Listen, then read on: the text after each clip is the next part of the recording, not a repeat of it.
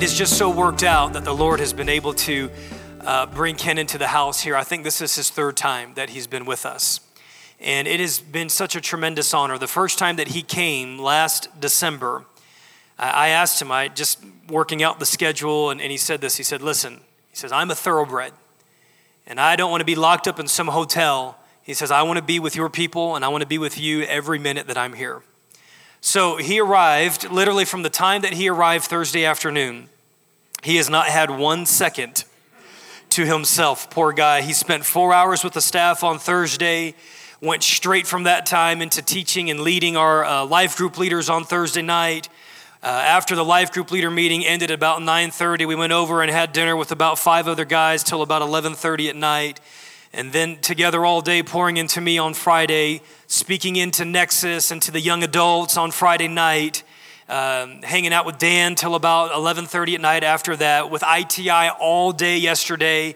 And then after that, spending some time into the late hours with a handful of men here from the house, and then now ministering to us. And then after this, he'll be speaking into Antioch Global Missions at 2:30. So I just took him at his word. I said, listen, if you say you're a thoroughbred, I'm going to put you to the test here. And he has shown fortitude, he has shown grace, but more importantly, he has shown the heart of a father and a grandfather, and he has just poured out. He has just filled his heart up, and he has poured his heart out to all those different pockets of people. And now what an honor it is for him to be able to speak here to the family today. So without taking any more time, I want to invite Ken Gill to come on up here and speak into Antioch, speak to our present, speak to our future, and speak to the very DNA of who we are. Let's give Ken Gill a hand this morning.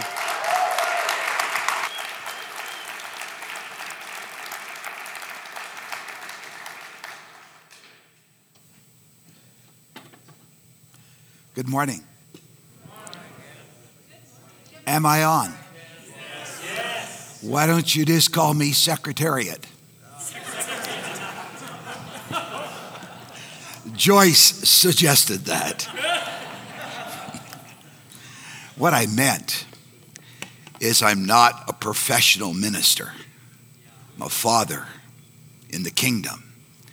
And so those days of that professional era, if they're not dying, they're quickly coming to an end, so that the body of Christ might be built up, and that fathers and sons might come together to see the greatest awakening that the North American world has ever witnessed, because it is a relational awakening.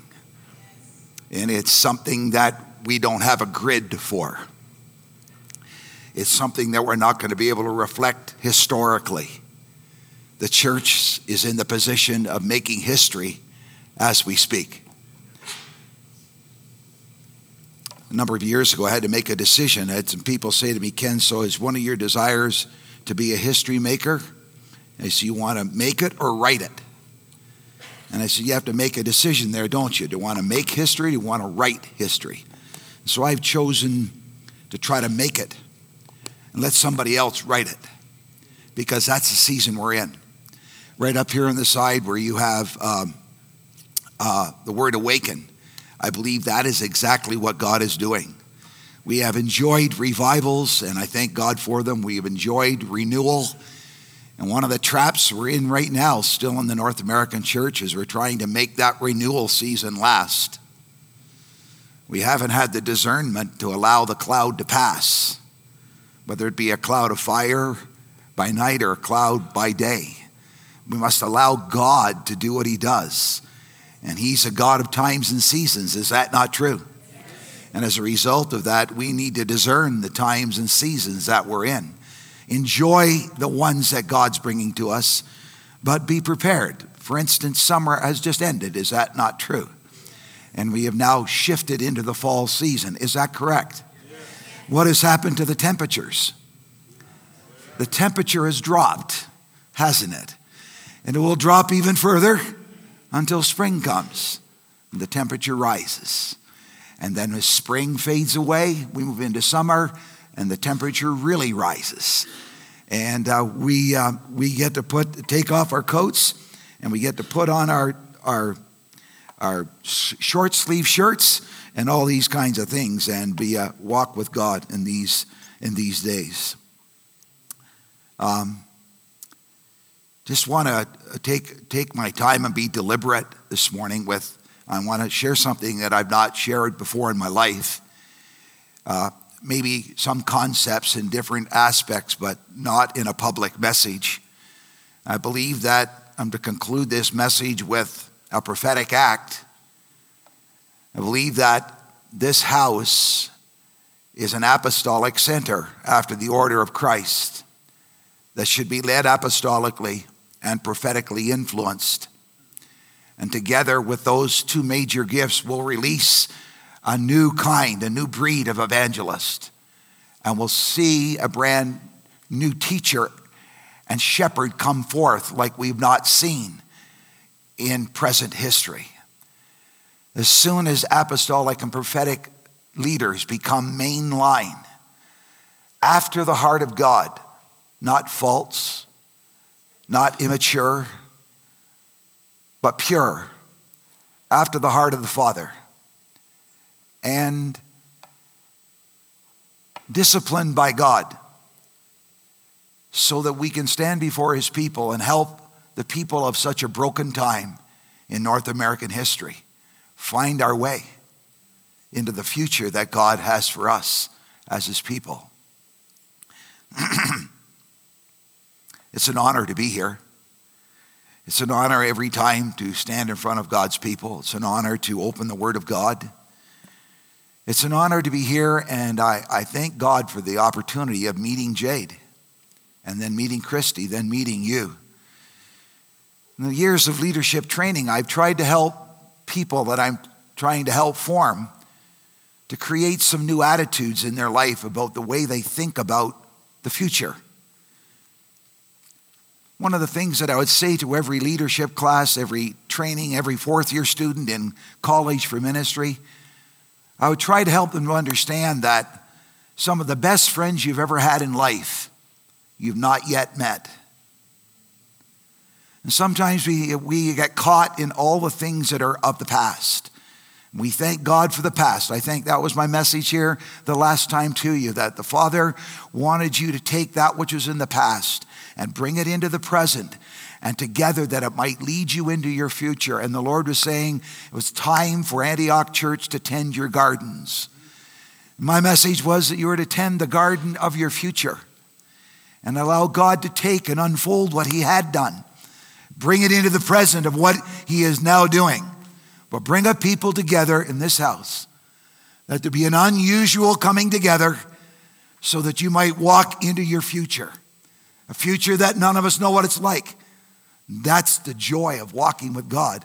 We really don't know what's out there, but we know that there's something beautiful that God has for you corporately, and he has something beautiful for you individually.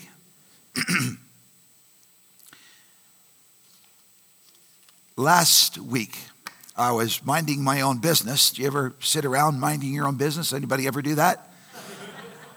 And God comes and interrupts your thought. So Jade and I have been talking about coming. We're talking about next month. I'm going to bring a friend here to meet you. His name is John Alley, the wonderful Australian brother, a seasoned servant of the Lord. He walks in a grace that I have not ever experienced in my life and ministry. Just a beautiful brother. And he's going to be here with us together. And my wife's coming. So you get a chance to meet my bride. So that will be an honor for you, won't it? I'm just kidding. But Sharon and I, we were just married 40 years a couple months ago. She was 6 and I was 7 when we got married.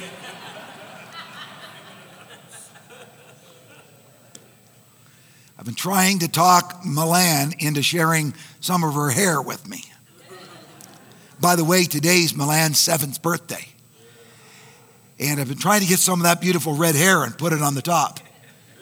So I'm sorry if there's a glare this morning. I was kneeling at the altar a number of years ago, and I was kneeling like this, and my youngest daughter, I was in prayer, and my little girl comes up, she sits here, And she waits for me. I'm seeking God and whatnot. And finally, she couldn't handle it anymore. She taps me on the shoulder, and I look up. I say, "Yes, Ashley." She said, "Dad, you need to know you're going bald."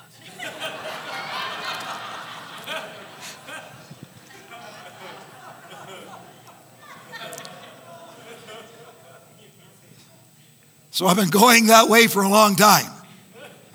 I've asked the Lord if He'd allow me to have a head of hair till at least 75. What do you think about that? Like, I'm jealous of that guy's head of hair. Would you lay hands on me after? Okay. So I was minding my own business and just wasn't thinking about here, wasn't thinking about anything. I was just minding my own business. The Spirit of the Lord said to me, when you go to Colorado Springs next week, He said, "I have a message for you to bring to the people." So I said, "Okay, Lord, what is it?" He said, "I want you to talk to them about apostolic entrustment." Now, I've never used that phrase until He put it into my mind. Something unusual that God wants to do in this house between the people and the leaders of this ministry. I believe that you have, as your leader, an emerging apostolic leader in the nation of America. I believe that Jade and his wife Christy, in the presence of God, He sees them as emerging apostles. And as a result of that, when a house is led by an apostolic leader, there is a uniqueness of anointing. There's a uniqueness of calling. Jade may feel a little awkward this morning as I speak like this, but I shared with him what I felt God had given me to share with you. I've met with almost every leadership group, and in part or in parcel, I've talked a little bit about this throughout the weekend. I believe in my heart that God wants to raise the trust factor in this congregation.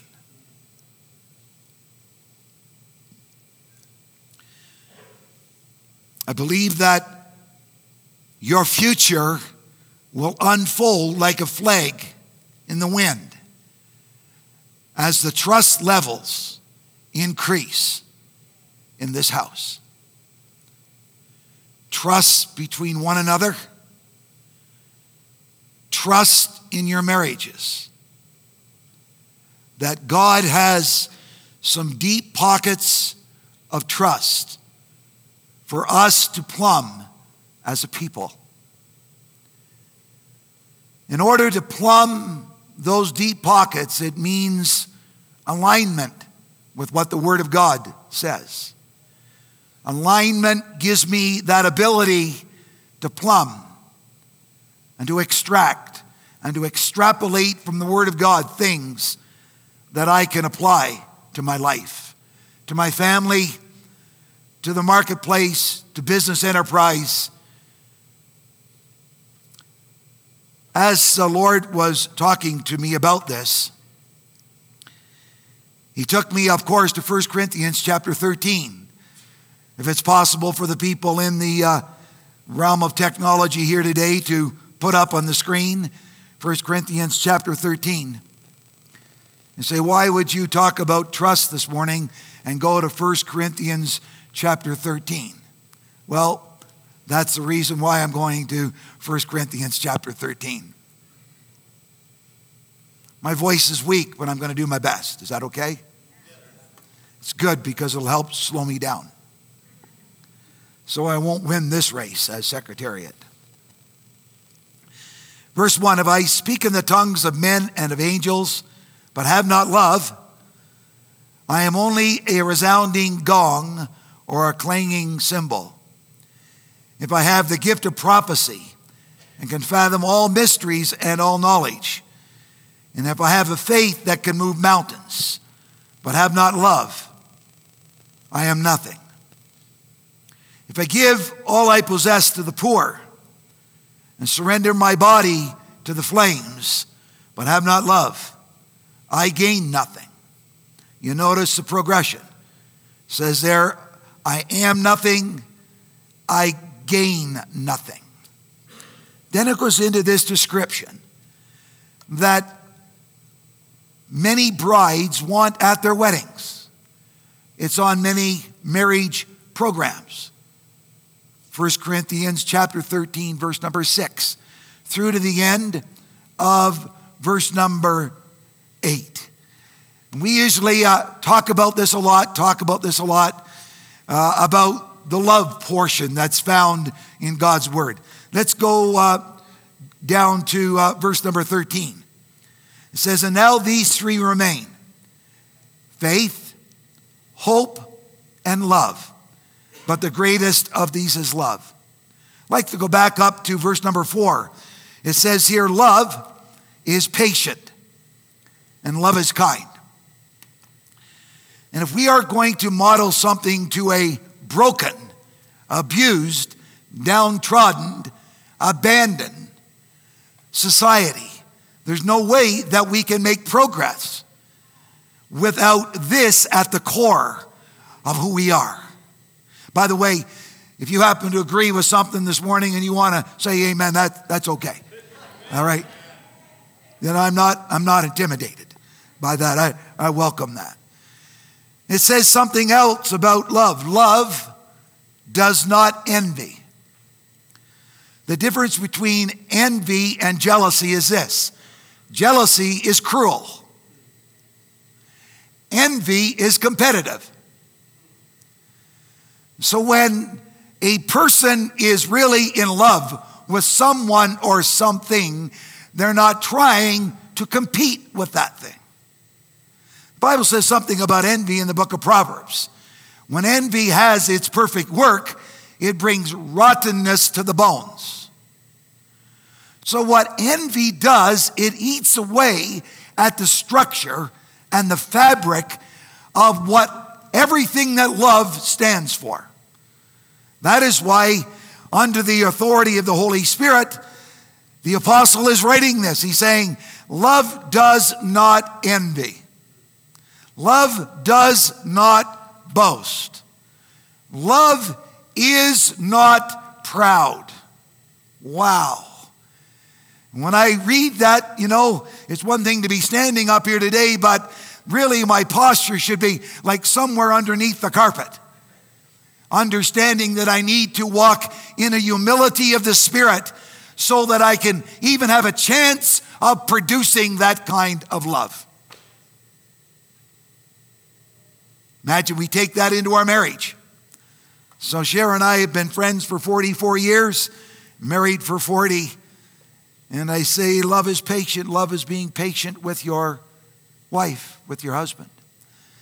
Love is being kind all the time. Kindness is the disposition of the people of God. Is that not true? Don't you love the kindness of God?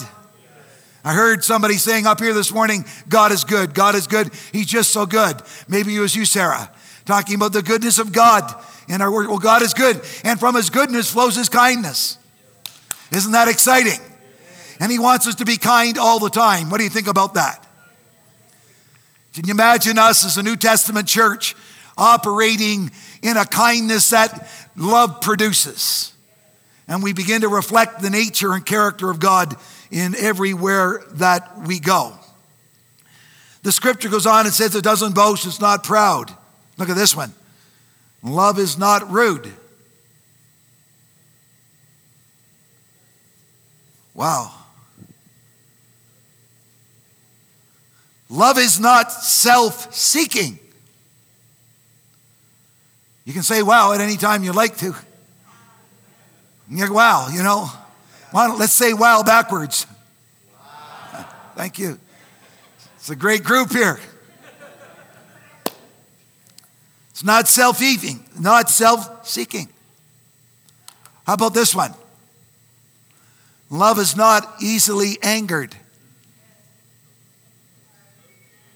Let me try that one more time.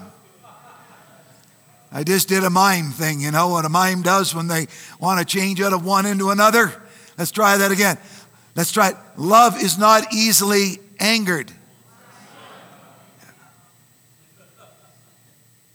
Probably something that sets back the church from its preferred future is hidden anger.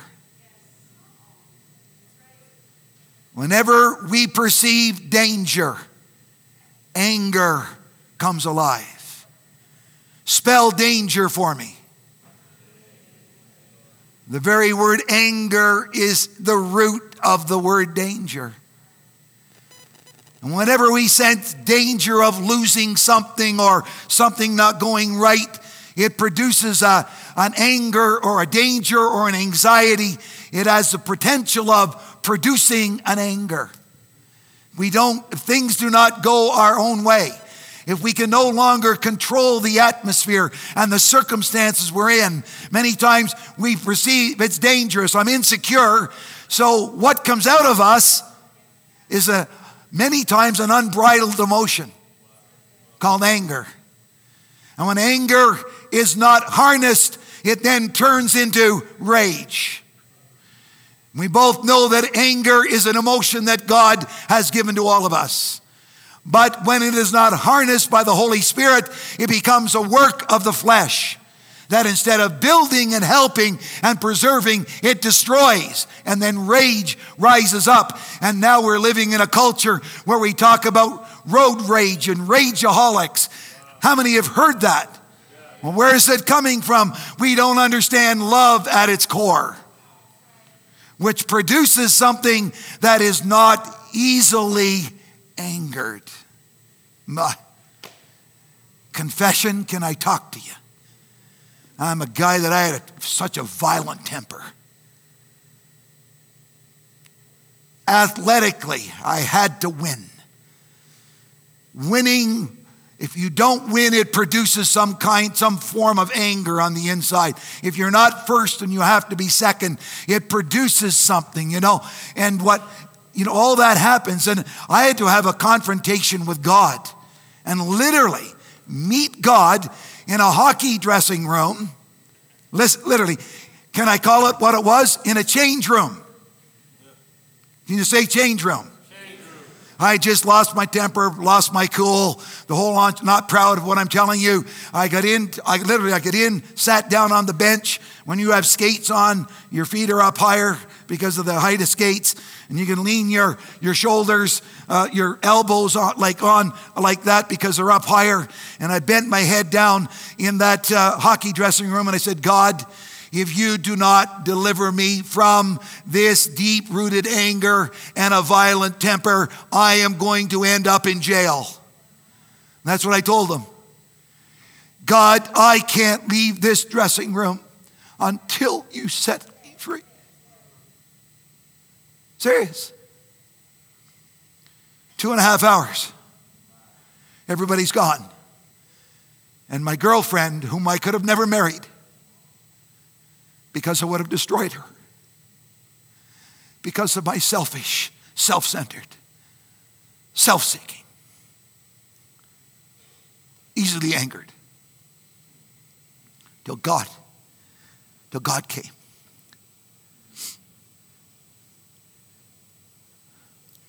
It was like all of a sudden something happened. I don't know what he did. He must have taken his finger, put it somewhere inside my disposition. Because it's been over 30 years since I've lost my temper. Because he came and did something for me that I could not do for myself. It's called transformation. He came to put his finger on something that he knew that I could never be with you here this morning. And I could not do what I was being called to do, to function apostolically as a father in the kingdom and not having wrestled that to the ground. I could never even be a son because I'd always be angry with authority. No, it would never really work, because if God doesn't set us free from the things that bind us, how do we get to our future? Love is not easily angered. Can we say that together? Why is it that we as husbands give ourselves permission to get angry with our wives so easily? It's because we've crossed over the line to the place in that relationship that we take that person for granted, and we think because she's the closest, she will understand, so we can unload, and vice versa. Well, I think the scripture calls us to another level. Does that bear witness with anybody here? You know, the bottom line, the word of God comes on. It goes on to say, it says, let's not self-seek, it's not easily angered. Here's one. Love keeps no records of wrong. Can somebody shout out, hello? Hello. Can we go, hello, hello? Hello. I hear you, Ken, but I don't get it.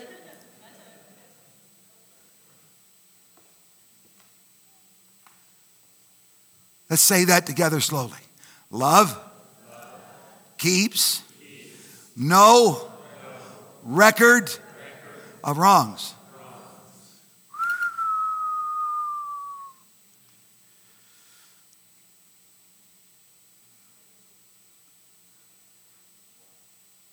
Most of us have a list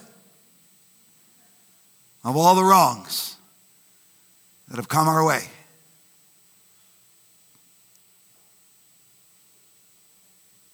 Used to have a good friend who owned a business. And he would keep a record on all of his employees. Every time late, he kept records on everything. And I say, what joy is there in that? Well, you know, Ken, he said, what comes to time, he's a businessman. You got to be able to have the facts and all that kind of stuff. I said, yeah, you're a Christian businessman. You live and operate by the word of God. Why don't you bring your staff member in and sit them down and talk to them instead of writing down and keeping a record? What's happened to this face-to-face encounter thing that God desires from his people? He doesn't want us seeking his hand or seeking his mind. He wants us seeking his face. Is that not true? So we come face to face as men. We don't talk about one another behind the back. We come, if I have an issue with you, let's sit down, let's have coffee, and we speak face to face. As a man speaks to God. Isn't that beautiful? That is why the psalmist writes that we're to seek the face of God.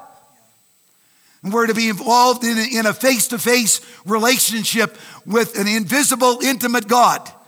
And he's just wanting me to get in his face because he wants to get in my face. You know, in a real good way. You know, sometimes I'm just going to get in your face. I'm not talking about that. I'm talking about, David, can we have coffee? There's some things I need to talk to you about. And your answer is, yeah. So I don't go to Dan to talk about David. Because automatically I've created triangulation in the house of God. And triangulation leads to strangulation. And that strangulates everything that we are and everything that God desires for the body of Christ to become. And somebody's got to stand up and stand on their watch and say, enough is enough, is enough is enough. Right? Somebody. Would somebody please speak up? So I'll do that today. Is this helping anybody? Yes. We haven't got to where we're supposed to go yet. This is just the building blocks. Can you say I'm ready? So Holy Spirit's allowed to work that in us. Keeps no record of wrongs. Here's another one. Love does not delight in evil, but love rejoices with the truth. We need to sometimes be really honest on that one and think about when we hear about somebody morally failing or making a mistake or a church goes through a division or a difficult time. Sometimes secretly we're rejoicing, or sometimes we say, I knew there was something wrong with that woman. I knew there was something not really right with that man. Come on. And so all of a sudden, yeah, what's happened now just justified my sentiment. I wonder if we ever thought of going to that person or seeking the face of God for transformation in what we think we perceived in that person's life. Come on. Do you know how I live my life? No confrontation, no transformation. And we live in a culture that hates confrontation.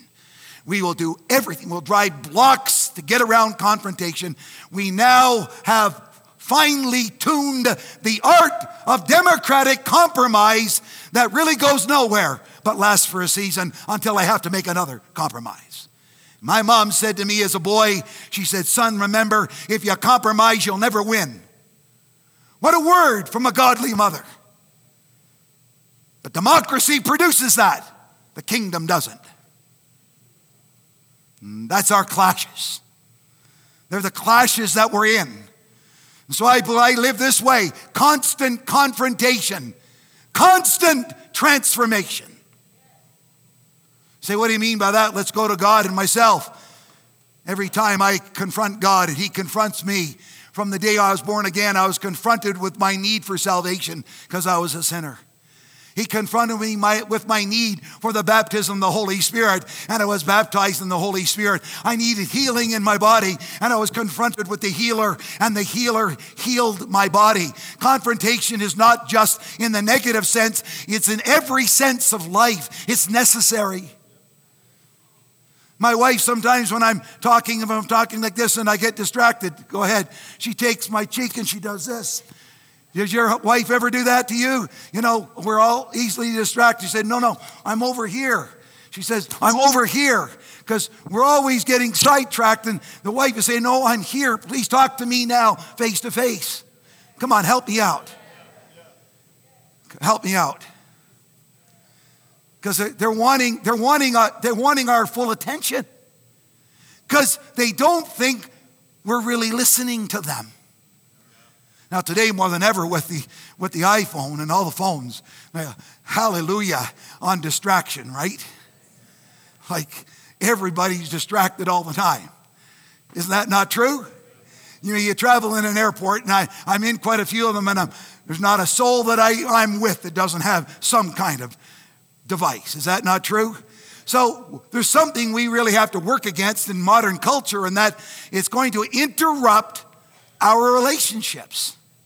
And so Cheryl just says to me, you know, there's no phone in the room, there's nothing in the room. We just sit down and we speak face to face as a man speaks to God. Isn't that wonderful? Could you imagine what would happen in the church if we operated that way?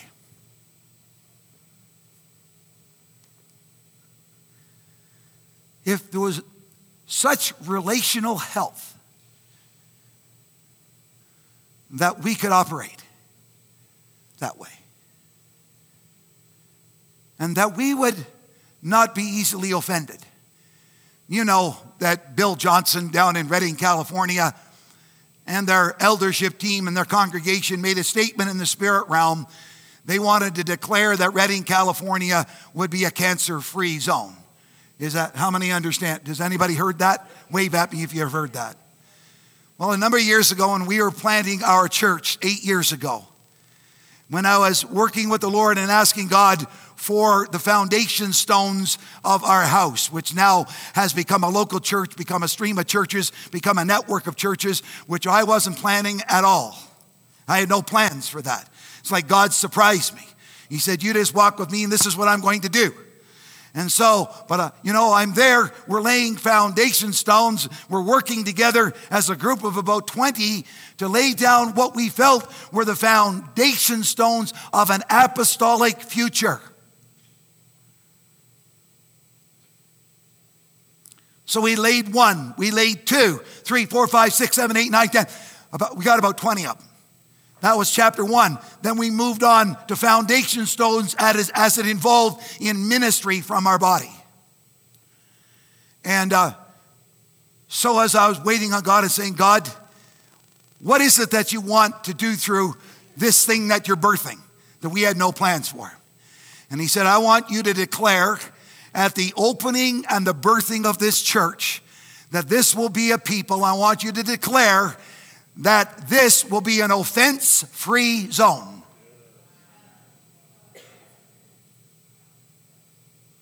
I didn't know about the cancer in Redding. All that I knew about was God was saying, son, I want you to know me in a way. I want you to not live with offense in your heart towards anyone. I want you to keep short accounts. I want you to walk with me and you live an offense-free life. And I went back to the words of my father.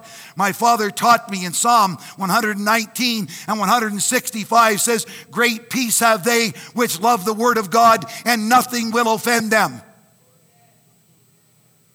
Can you believe it? It's in the word. And I believe that there's something in this house that God is building that would similarly absolutely penetrate and seep into the loins of this ministry. What do you think? Anybody interested in that? Let me tell you, you'll be tested at every turn. Come on, help me out. Can you say back to me several times a day? Because we have to choose whether or not we're going to be offended, right? Help me. You know, as a pastor, man, I've offended so many people I didn't even know. They don't like my shirt. They didn't like my ties, so I stopped wearing them. That's a joke. But you know what? If I had the inflection the wrong way and I offended somebody here, you know, everybody's coming in this room today, a couple of hundred of you coming from all different backgrounds. And it's so easily to take offense with something. And I'm Canadian. You could be offended that I'm even here. But I want to tell you, I'm not offended when you come to my city. Because I love America. I love your country. I love your flag. And I pray for your president all the time. Do you? Or do you have prejudice in your heart because you don't like him? You're offended by some stuff he's done. It doesn't take away the privilege of praying for those that are in authority over us. Come on. Come on. We have access to the White House. On our knees. Come on. Is that not true? Can somebody say we have access? And then we need to raise up a bunch of young adults and men and women here that will become sons that we'll send into the government. And they'll know why they're there. They'll know why they've been raised up. They'll know what the mandate is upon their life. They'll understand that they are sent there by God. We'll understand those kinds of things. I haven't got to where I'm going yet, but I'm coming. Can you say he's coming? So about 9 days ago, this is what the Lord said to me. He says, you go down to the people of Antioch, you tell them that love always protects. I don't know what God's going to do with this, but I welcome you, Holy Spirit, to ride upon your own words. Holy Spirit, ride upon your own inspiration. Holy Spirit, take the truth that you brought to the church at Corinth and let it ride into everyone's heart in this room. Manifest yourself in this room by the power of the Spirit. And this is what God did, like a neon sign in my spirit. He said to me, Ken, love always trusts. And I believe that in the spirit realm, God wants to create some form of apostolic entrustment. I believe today, as I have in my pocket, as I spoke at Nexus the other day, Dan gave me a Nexus card. So anybody got a Nexus card? If you haven't got a Nexus card, but I said to Dan, no big deal. I got the real Nexus card. This allows me to come and go to America. It gives me access so that I can connect with you. You don't believe me? Does that say Nexus? Who's the handsome dude on that? Thank you very much.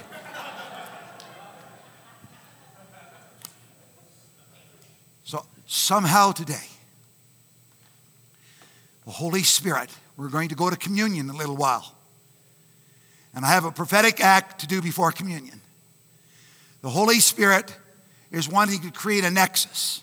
Now, I did not know till I got the schedule that the name of the young adult ministry was Nexus.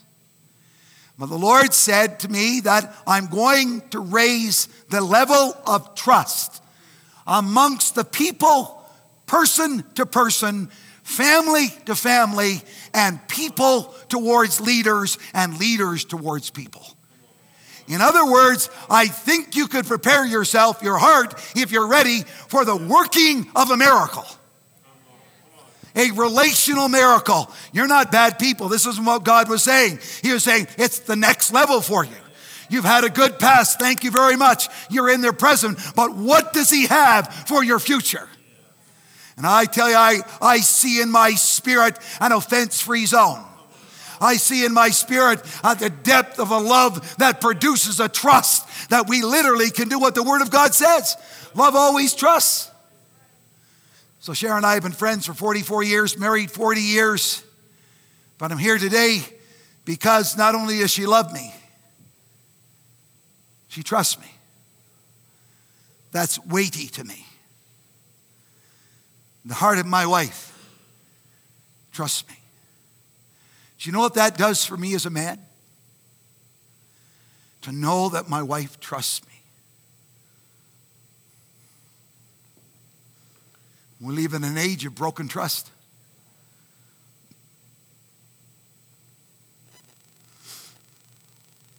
Serving in the house of God for 4 decades.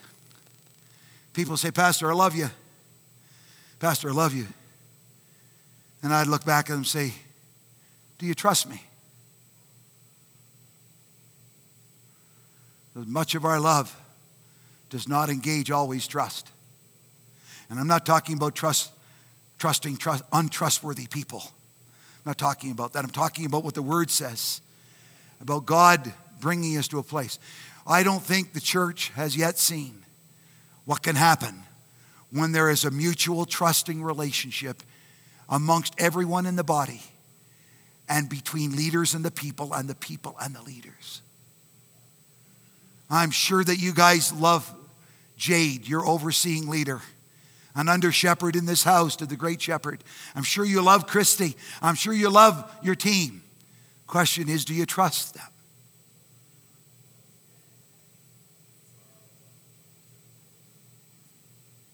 You can say, I'm not sure. That's fine. It's the beauty about preaching a message. Sometimes we need to have a response. Sometimes there doesn't need to be a response. We need to take it away and process it.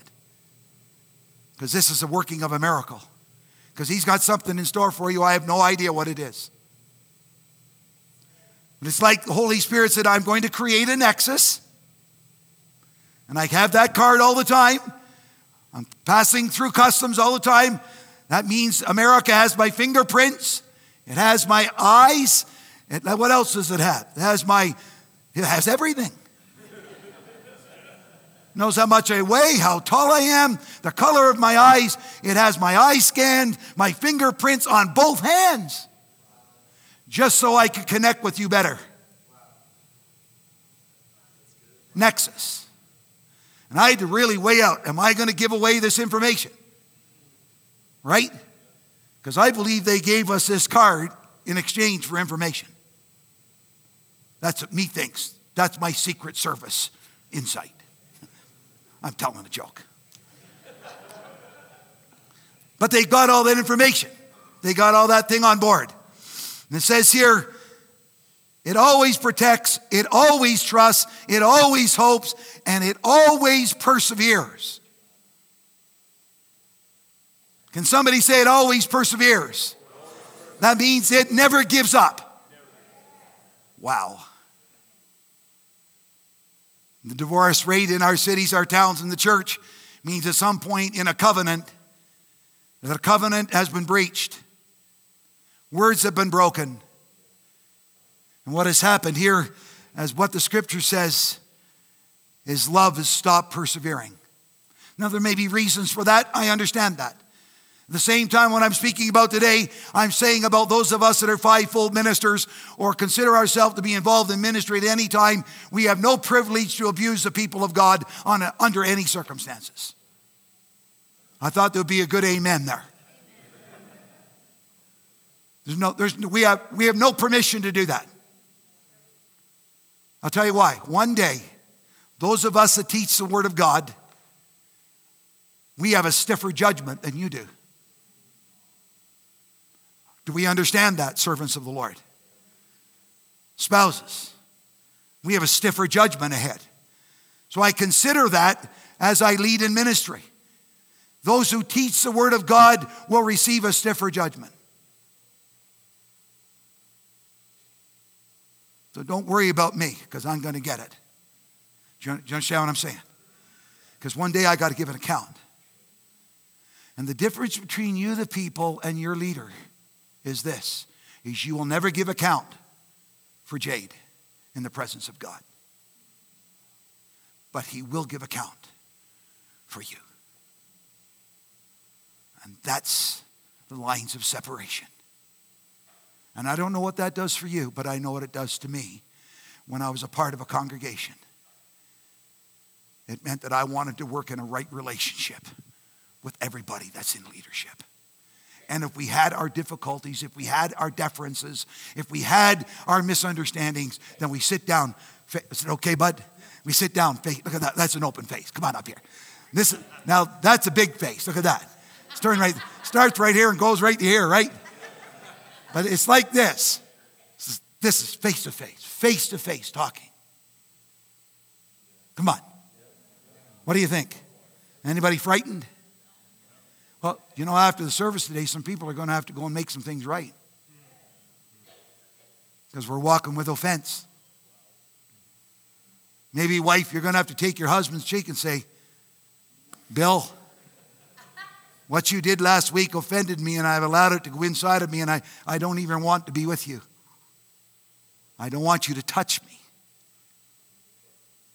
That's how practical offense works. Is that not true? But God's looking for face-to-face encounters between men and women. So literally, that our love will not be easily angered, keep no records of wrong. And as a pastor, I have to live that because I'm always offending people. I don't plan it. I don't go, I'm just going to go out there today and I'm just going to offend everybody. Right? You never plan to offend your husband, do you? No, never do. There you go. You never plan to offend your wife, would you? But what happens when it does? Do you enjoy saying, I'm sorry? Tell the truth. Yeah. No one enjoys telling them they're sorry. Right, come on. Come on, Tommy, have you ever offended your husband? You ever had to ask him for forgiveness?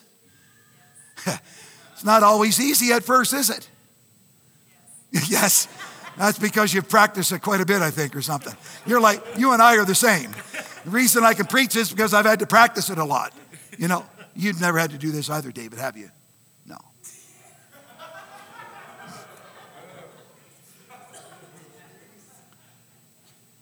So Jade and I are building a trusting relationship.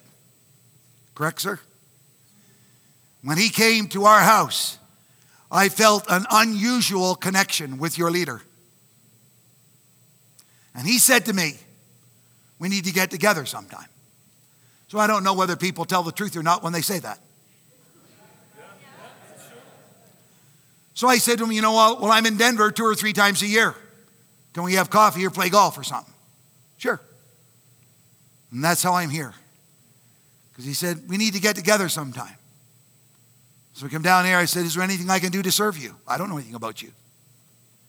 So today I'm serving you with a word from the Lord. I bring to you today that the Father is saying to you, his saints and his bride, love always, trust. And I believe that, let me just go on quickly here. I believe that this must be mutually understood and given. Nothing can be demanded. I ask yourself the question, as Paul as a leader, how did he see himself? He saw himself less than the least of all the saints. He saw himself that he was what he was by the grace of God. He recognized that he had to die daily. He recognized that he was crucified with Christ. This is the work that's supposed to go on in people like myself. And hopefully everyone else that reads the Word of God.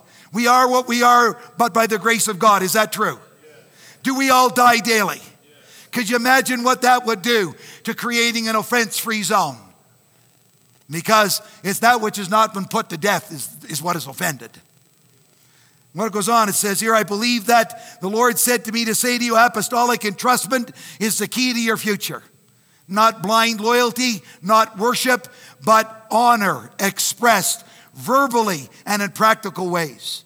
What was Paul's value of that which had been entrusted to him? Number one, he said, so then men ought always to regard us as servants of Christ and those entrusted with the secret things of God. So it's saying something to the people of God that there is a difference between the people and the leader. And it's the leader that God usually speaks through to help the people to get to where they want to go. And Paul was befuddled by, he said, God, I can't believe that you would entrust me with secret things. And so what did he do with the secret thing? He wrote them down for us so that we could understand the secret things of God. Paul writes this in 1 Corinthians 9:17. If I preach voluntarily, I have a reward. If not voluntarily, I am simply discharging the trust that is committed to me. In other words, he said, the privilege of preaching the word of God is an entrustment given by God to men and women. Isn't that amazing? So how do I feel about when I stand up in front and say it's a privilege to preach? I'm not talking through the side of my mouth. I'm recognized that I'm carrying today an entrustment. He shared something with me to share with you that I really know nothing about other than to say he wants to deepen the levels of trust in the house of Antioch. Does that bear witness with anybody in the room? So if it bears witness, then something's going to happen as a result of it. Then he says this, since an overseer is entrusted with God's work, he too is to be blameless. So where's the pressure? Do you realize that as an elder in the house of God, I'm supposed to live a blameless life? Come on. Do you realize? So why do you think we need you? We need you to help us. We can't accomplish what needs to be accomplished without the people. Jay, could you help me with an amen on that? I can't hear you. We can't do what God has asked us to do without you, the people. Can you say, we the people? Can you, we the people? You know what? If God can create a transaction here today, that you'll see your need of us as much as we will see our need of you, then there will be a nexus created in the Spirit and a connection by the Holy Spirit that will cause you to come together and to take territory, and he will enlarge your borders because he's looking for a people that he can trust.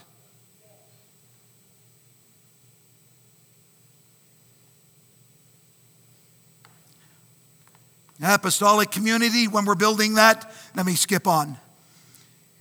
You want to build a lot of life groups in this place. How are life groups built? They have to be built on trust. There's no other way. Every staff member that comes to be a part of this, every son that merges and becomes a part of an eldership in this house, it's all built on trust. I'm sure there's a lot of love going on, but it's the love that always trusts.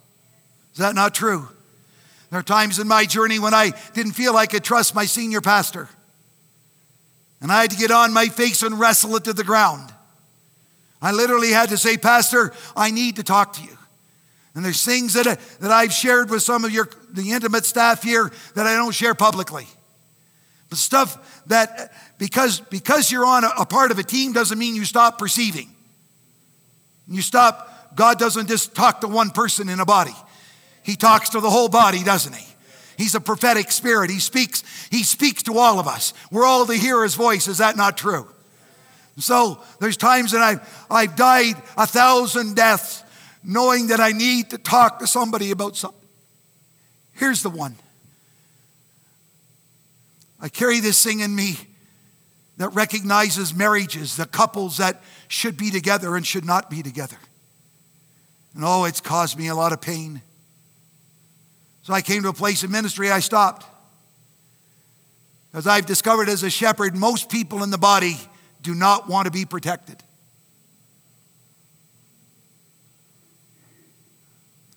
And especially women. It's the worst thing a woman can ever desire, not be willing to hear The shepherds are to protect the flock of God. Sometimes we see things from our vantage point that you may not see. And I never come and lord it over anybody, but I sit down. And now I sit down with the parents first and I say, I believe the Lord has spoken to me about your son or your daughter. May I open up my heart to you. I don't even go to the couple anymore. I go to their authority and tell them what I'm feeling and what I'm sensing and and I could be wrong, but usually not, because it's driving me, it's pushing me. I can't get away from it. I wake up with it. I go to bed with it. And until I deliver it, it's like it haunts me in a good way. And I remember going to a man in our last church, and I said, can I have lunch with you downtown? So I sat down. I said, can I talk to you man to man, face to face, heart to heart? I said, you know I love your children. Yeah, Pastor, I know that. I said, I really love your daughter. She's a sweetheart. She's like I love people, right? So I love the congregation. I love the people. And I love this girl, and she's a wonderful, she's a beautiful girl, but she's just committed to Christ. She's committed to the purposes of God. And I say, I'm not sure. So I always go this way. I'm not sure. I think I heard something from God. But you know that man that she brought here last weekend, that she tells you that he's to be her husband? I don't think he's supposed to be. And he said, are you sure? I said, no.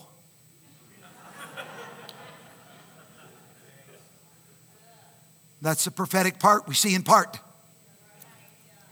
I'm not going to be dogmatic. Even this message, I'm seeing in part. Can you handle that? No scolding. I'm seeing in part. Holy Spirit will unpack the rest.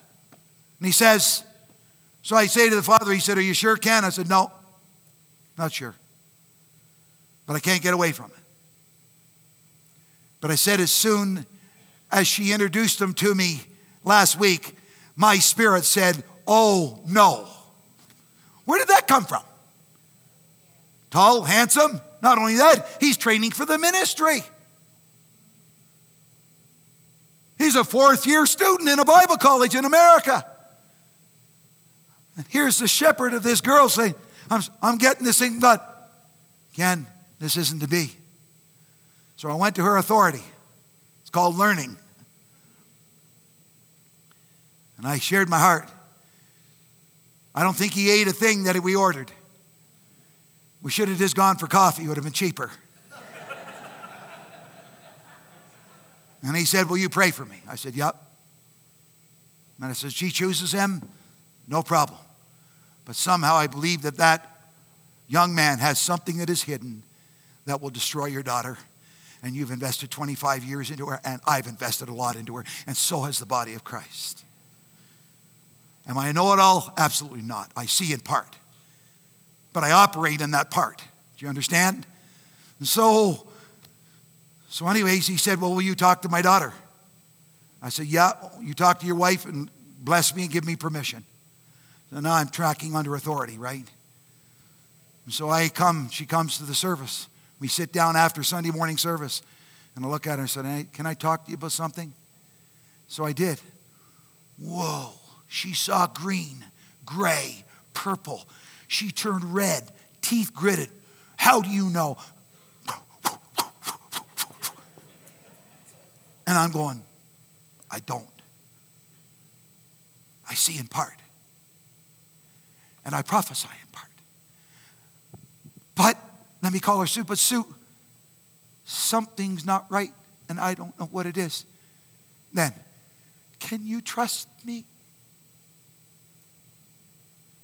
I don't care if you love me. You trust me. Talking about covenant, life, children, offspring, generation. We're talking about a lot of stuff at one time. And the shepherd in me rose up to protect the flock of God. You understand that? Doesn't matter what aspect of fivefold ministry you are, every fivefold ministry must have a shepherd's heart.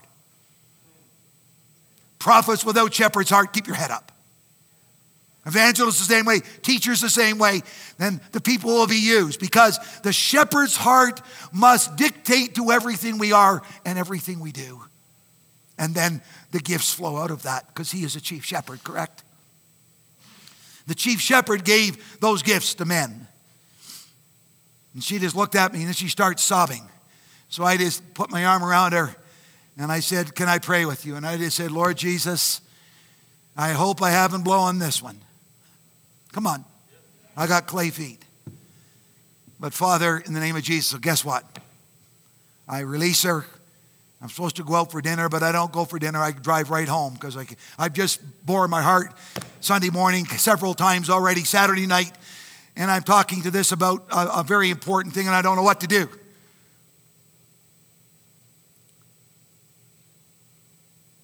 Within 90 minutes, one of her intercessors in our body, who she had asked to be an intercessor, called her up. Said, could you please come over to my home this afternoon? So she went over. She called her by name. She said, Sue, I don't know who this man is that you brought here, but you're to have nothing to do with him. Do you know how bad I needed that confirmation? See, if the Holy Spirit says go up a tree, you go up the tree. If the Holy Spirit says go out on a limb, you go out on a limb. If the Holy Spirit says while out on the limb, cut the limb off, you cut the limb off and watch the tree fall.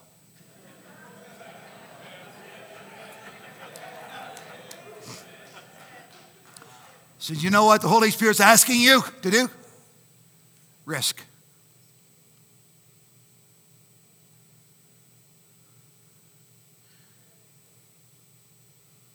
So as a servant, I've come amongst you, not really knowing you well, but hopefully you can see my heart. And I'm risking this morning for the sake of your future. And methinks it's really good.